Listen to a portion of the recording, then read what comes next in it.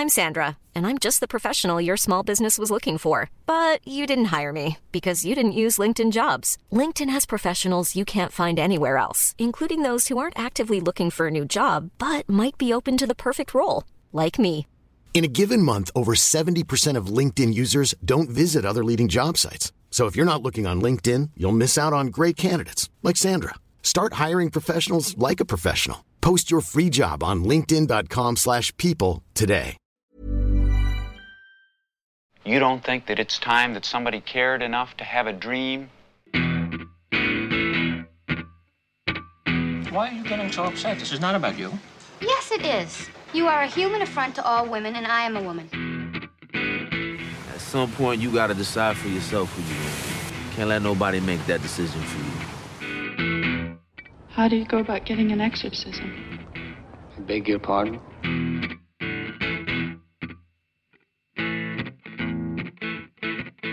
Hi, this is Mark Kermode. Thanks for downloading this Kermode on Film podcast. I'm joined once again by Jack Howard. Hello, Jack. Hello. We are counting down our top 10 best and worst films of the year. We're also in a little bit of a rush. A little bit of a rush. We have exactly 29 minutes to do this. So we've already done our top, because we're doing 5 each. 5 times 2 is 10. So we've done our best of the year. We've also done number 5 to number 3, or my number 3 of our worst of the year. No, my number 3 of worst. worst. Your number 3 of worst of the year.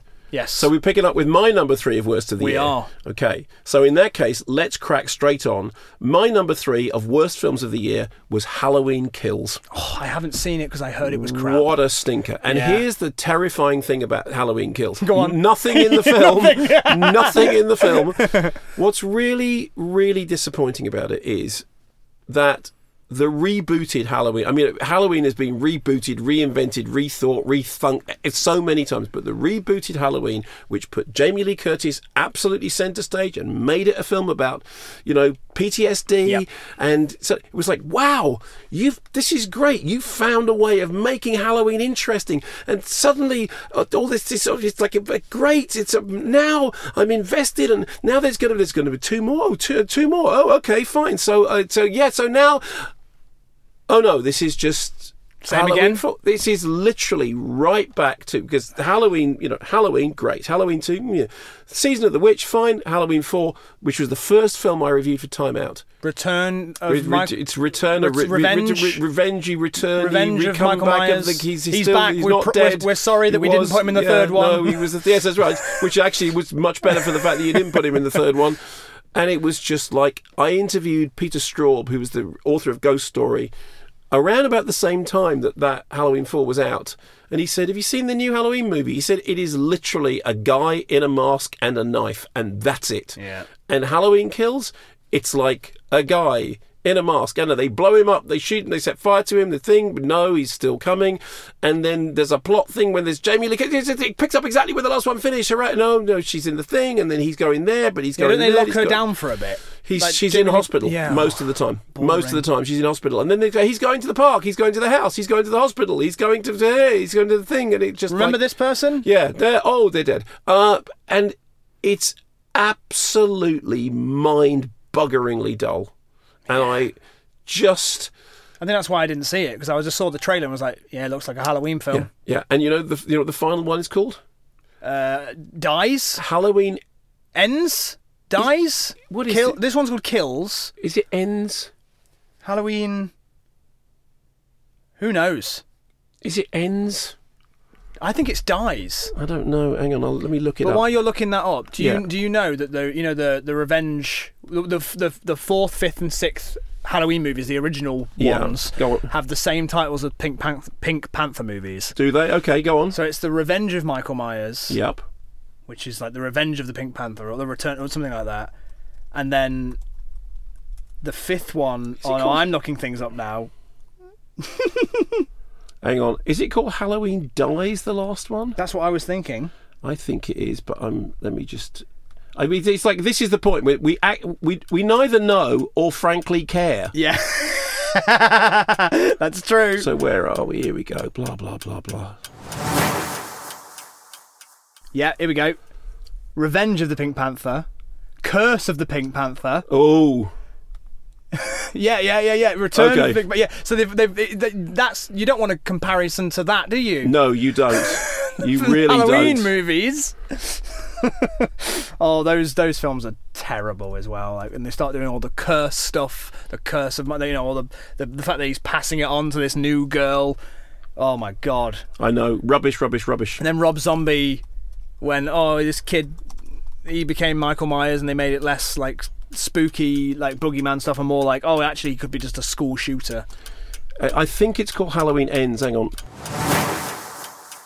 Yeah, so it's called, the last one's called Halloween Ends, and I don't believe them, and it's not going to. Yeah. So anyway, that was my choice. So where are you now? Okay, so my second worst film of the year, Venom: Let There Be Carnage. Oh really? Yeah. Oh, I'm so disappointed. Oh, did you like it? Yes.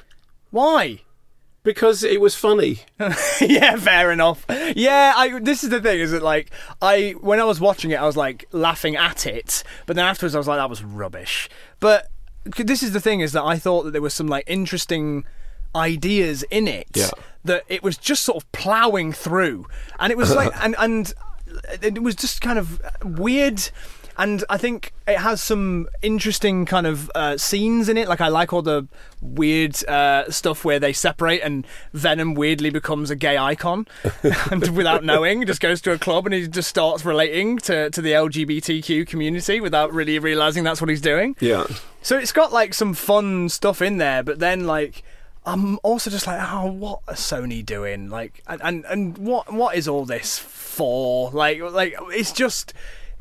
It's the cynical version of the Marvel stuff to me. Yeah, okay. It's like it's just smashy crashy. We're trying to get on the back of that. We want to do our own cinematic universe as well. And all of it really is leading towards that end credit sequence where he thinks himself into the MCU. I kind of enjoyed it. I sort of, I thought.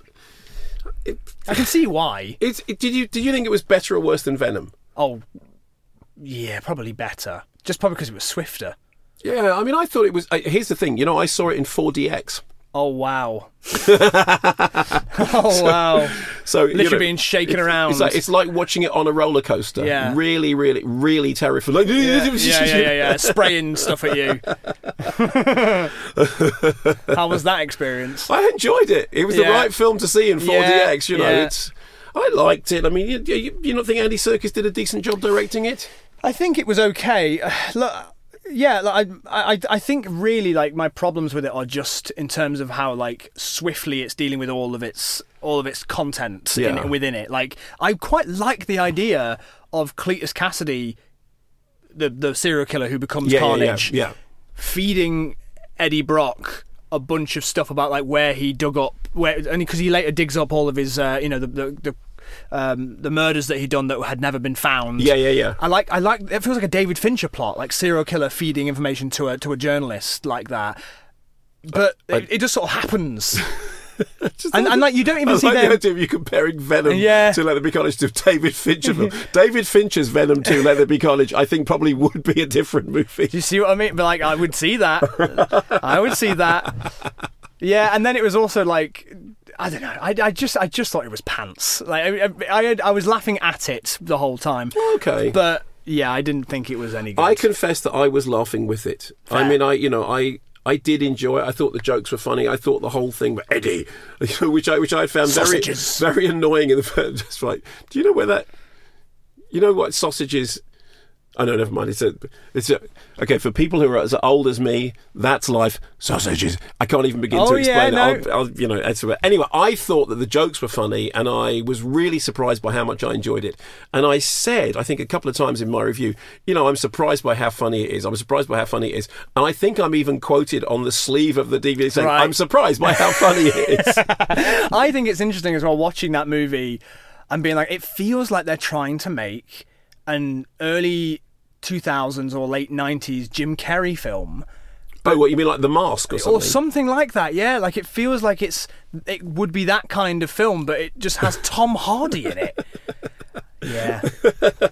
I think it's similar to how you feel about your the worst one, the one that you said, the Silent Night film that you. Yeah. I almost you wanted to like it more. Yeah, because I like the Venom character, and I also I think a frustration I have as well is that the idea of it from the comics and the cartoons and things like that is that it is literally about like bringing out the dark side of a character. Yeah. And in this, Venom is very much his own character. Like Venom and Eddie are different, and Venom has his own personality. And these things, and like, I guess it would be different depending on who he would bond with. But I'm just watching it being like, oh, this isn't quite what Venom is to me. Okay. I don't know. It's okay. It's, well, I enjoyed it. I know that a lot of people didn't enjoy it as much as I did, but I thought it was fine. What's happening? No. What the hell is that? Oh, that's just a towel. Where are we?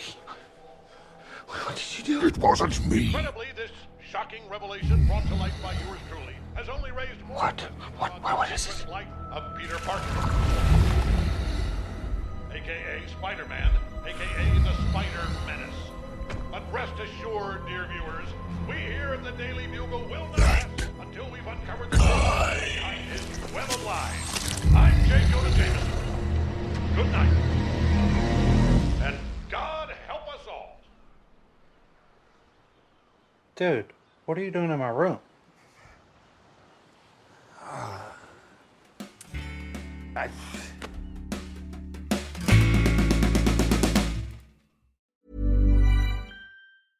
Ryan Reynolds here from Mint Mobile. With the price of just about everything going up during inflation, we thought we'd bring our prices down. So to help us, we brought in a reverse auctioneer, which is apparently a thing. Mint Mobile Unlimited Premium Wireless. How to get 30, 30, bit to get 30, bit to get 20, 20, 20, bit to get 20, 20, bit to get 15, 15, 15, 15, just $15 a month? Sold! Give it a try at mintmobile.com/switch. $45 up front for 3 months plus taxes and fees. Promo rate for new customers for limited time. Unlimited more than 40 gigabytes per month. Slows full terms at mintmobile.com. There's never been a faster or easier way to start your weight loss journey than with PlushCare. PlushCare accepts most insurance plans and gives you online access to board-certified physicians who can prescribe FDA-approved weight loss medications like Wegovy and Zepbound for those who qualify. Take charge of your health and speak with a board-certified physician about a weight loss plan that's right for you. Get started today at plushcare.com/weight loss. That's plushcare.com/weight loss. plushcare.com/weight loss.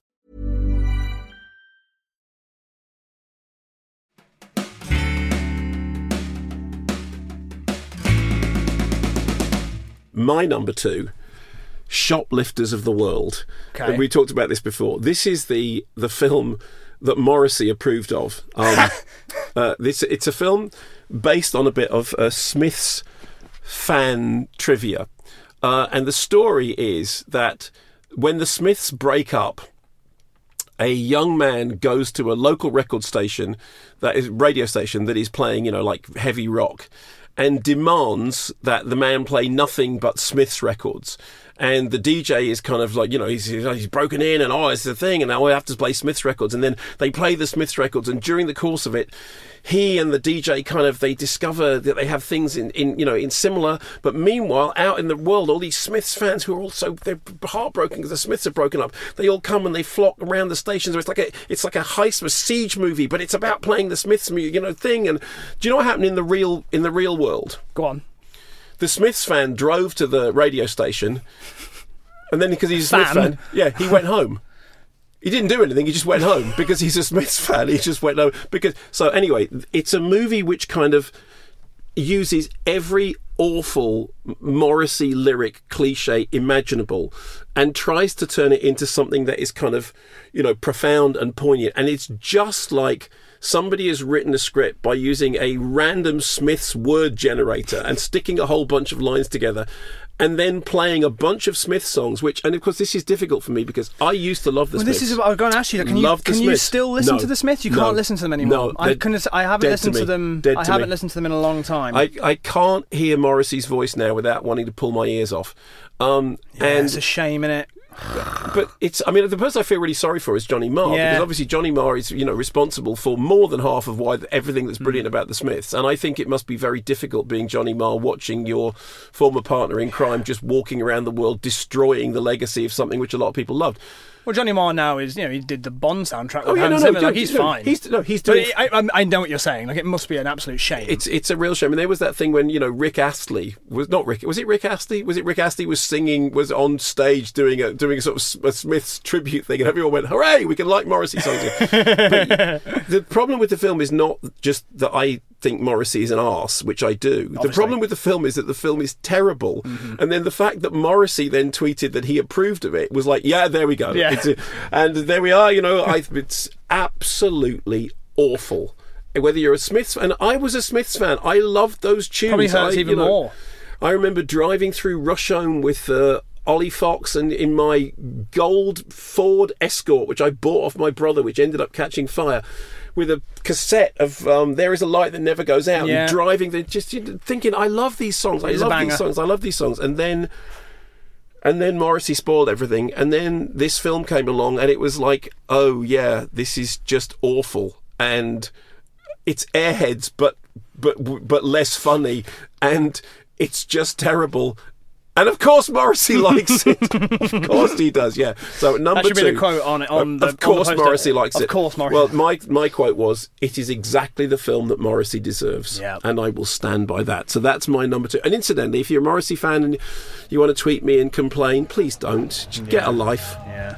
You know what's stupid? Is you going to London and leaving all of us behind. This could be the last time we ever see each other. Shut up. You guys suck. It's like you're breaking up the band. They don't know, do they? No what? They don't know it's over. What's over? The Smiths broke up. What? What? No. You're telling me. I woke up hoping that everything might change for the better. Like, maybe today will be different, Then I got home and I heard the news. A strange fear gripped me.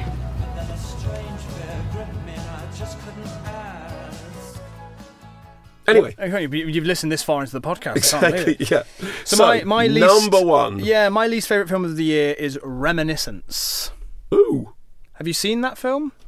The one with Hugh Jackman in it and. You hate it so much you've forgotten about it. Yeah, exactly, which is kind of ironic. I don't think I know Reminiscence. It was directed... It's got Rebecca Ferguson in it. Okay. And Hugh Jackman. And it's directed by Lisa Joy, I think her name is. Okay. Let's have a look. Let's make sure I'm right about this.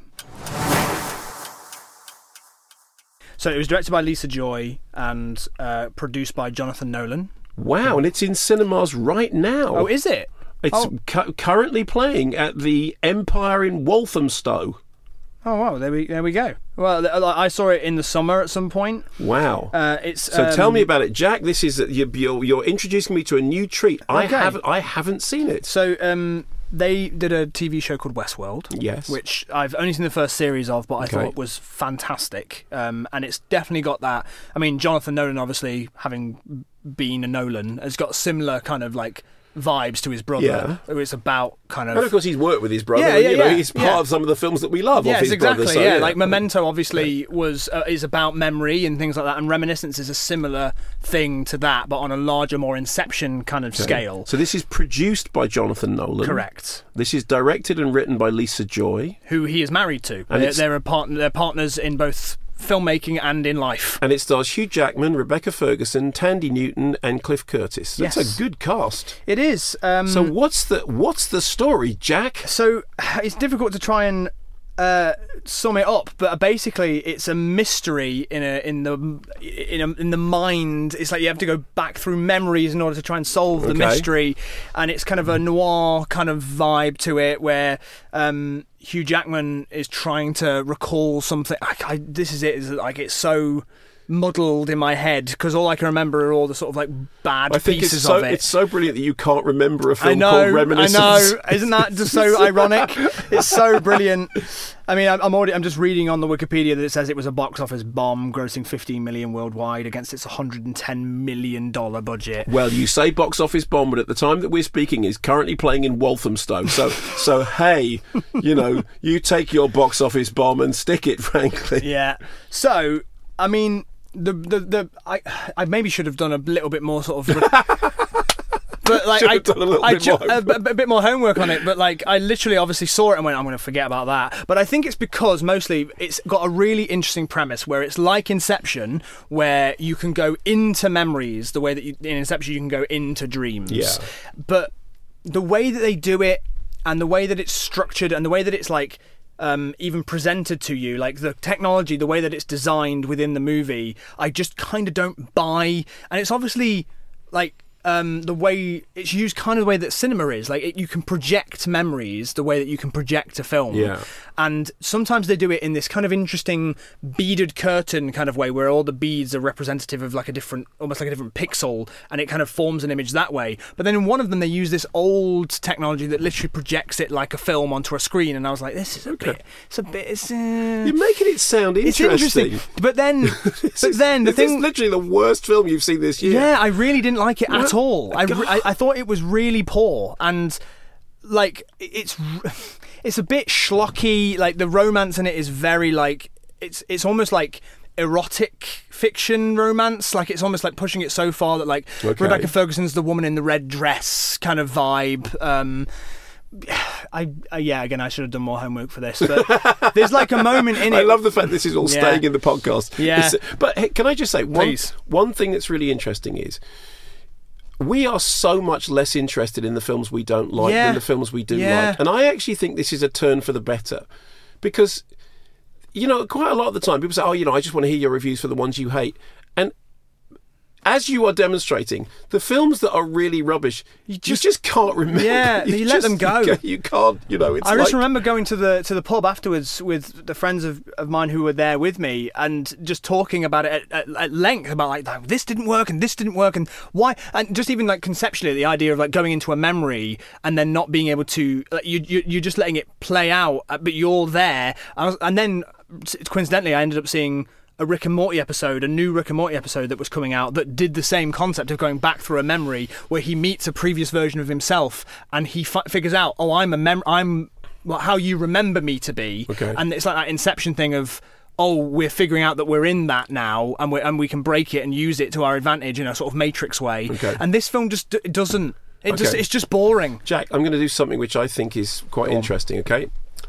My number one worst film of the year. Stardust. It's the David Bowie film, which has got no David Bowie lyrics, no David Bowie music, no David Bowie wit, no David Bowie star. It's just rubbish. And I'm not going to talk about it anymore. Yeah. So here's a really interesting thing. I mean this because I'm genuinely fascinated by this. We're not that interested in films that we don't like. And I wonder whether that is a sign of something positive. Okay, when we were talking about the films that we loved, we were enthusing and we were, blah blah blah. But if you think a film is really poor, it's actually, there are films that make you angry. There are films that make you kind of worked up. But actually, with this list that we've just done, it's like we're just not that bothered. Yeah, it just didn't do it for me. And like I remember it not doing it for me, and that's it, isn't it? Yeah, and I think you're right. I don't know if it's a sign of the times or anything like that, where we don't need any more negativity or any more like anything to complain about. Do you think we've just become nice? I hope so. I've always thought you were nice. Oh, I'm not nice. but I think you're right. Of that. I think you're right that there is something, and it's nice that you've acknowledged it. That like there is something about the fact that it's less interesting to complain about films, and I also like with Lisa Joy as a filmmaker, for example, wouldn't say, I wouldn't ever see one of her films again. I'd just be like, this one just didn't work for me. This is like when I was saying about the director of Silent Night. Yeah, I think she might make something brilliant. I mean, I remember hating Meet the Feebles. Okay, the Peter Jackson film. I thought it was a mean. You're smiling because you're a fan of Meet the Feebles. I've never seen it. Okay, fine. So Peter Jackson made Bad Taste, and a bunch of things that I like. But he made Meet the Feebles, and I thought it was a mean-spirited, cruel, nasty little film. And Peter Jackson then went on to make Heavenly Creatures, and which I think is one of the greatest films ever made, and the Lord of the Rings movies, which I absolutely love. Of course. And he's Peter Jackson, for God's sake. Yeah. So it is perfectly possible for somebody to make a film that is absolutely terrible and then make something that is absolutely brilliant. What's worse is making a film that you just don't care about, that you just go... And what's fascinating about Reminiscence, you can't remember it, and I've never seen it. And I think, actually... Is it real? I think, therefore, you win, that it must be the worst movie of the year, because it's, literally gone completely off everyone's radar. Yeah. I think Rebecca Ferguson's probably happy that it did as well, because she had Dune in the same year. Oh, yeah, which, of course, is absolutely brilliant. It is stunning. And, if we were doing a bigger list as well, should have been spoken about, and I bet some people are disappointed that we haven't spoken about Dune together. Well, we will talk. This isn't the last time we're going to be together. I mean, are we breaking up? Is this no? Just to be clear. Well, I think that's really encouraging. Yeah, I think there we go. What a nice note to end on. Yeah, it's doing the negative side of the list, but ending on a positive note, which is that we're actually not that bothered about things we don't like anymore. Now, I do need to rush off and see Spider-Man again now. Oh, I do. What time does it start? It starts probably in about 10 minutes. Okay, in Leicester Square, so I need to run. Okay, it's been lovely to see you. Lovely to see you as well. I hope you have a great Christmas. And you. And everybody listening as well. Everyone listening has already had a great Christmas, because this is now going out, and it's probably the new year. Yeah. The apocalypse has probably happened. Who knows? Don't look up. That's right, don't look up. And Jack, always remember, you know what it's about? Family.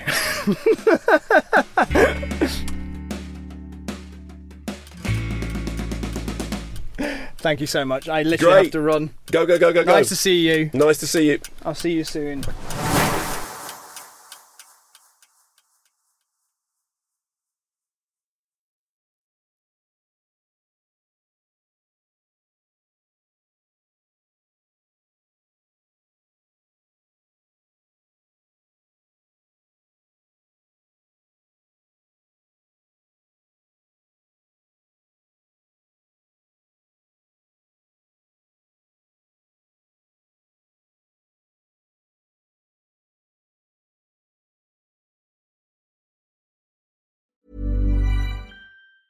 Hey, it's Danny Pellegrino from Everything Iconic. Ready to upgrade your style game without blowing your budget? Check out Quince. They've got all the good stuff, shirts and polos, activewear, and fine leather goods, all at 50 to 80% less than other high-end brands.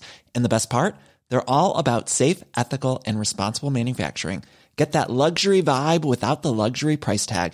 Hit up quince.com/upgrade for free shipping and 365-day returns on your next order. That's quince.com/upgrade.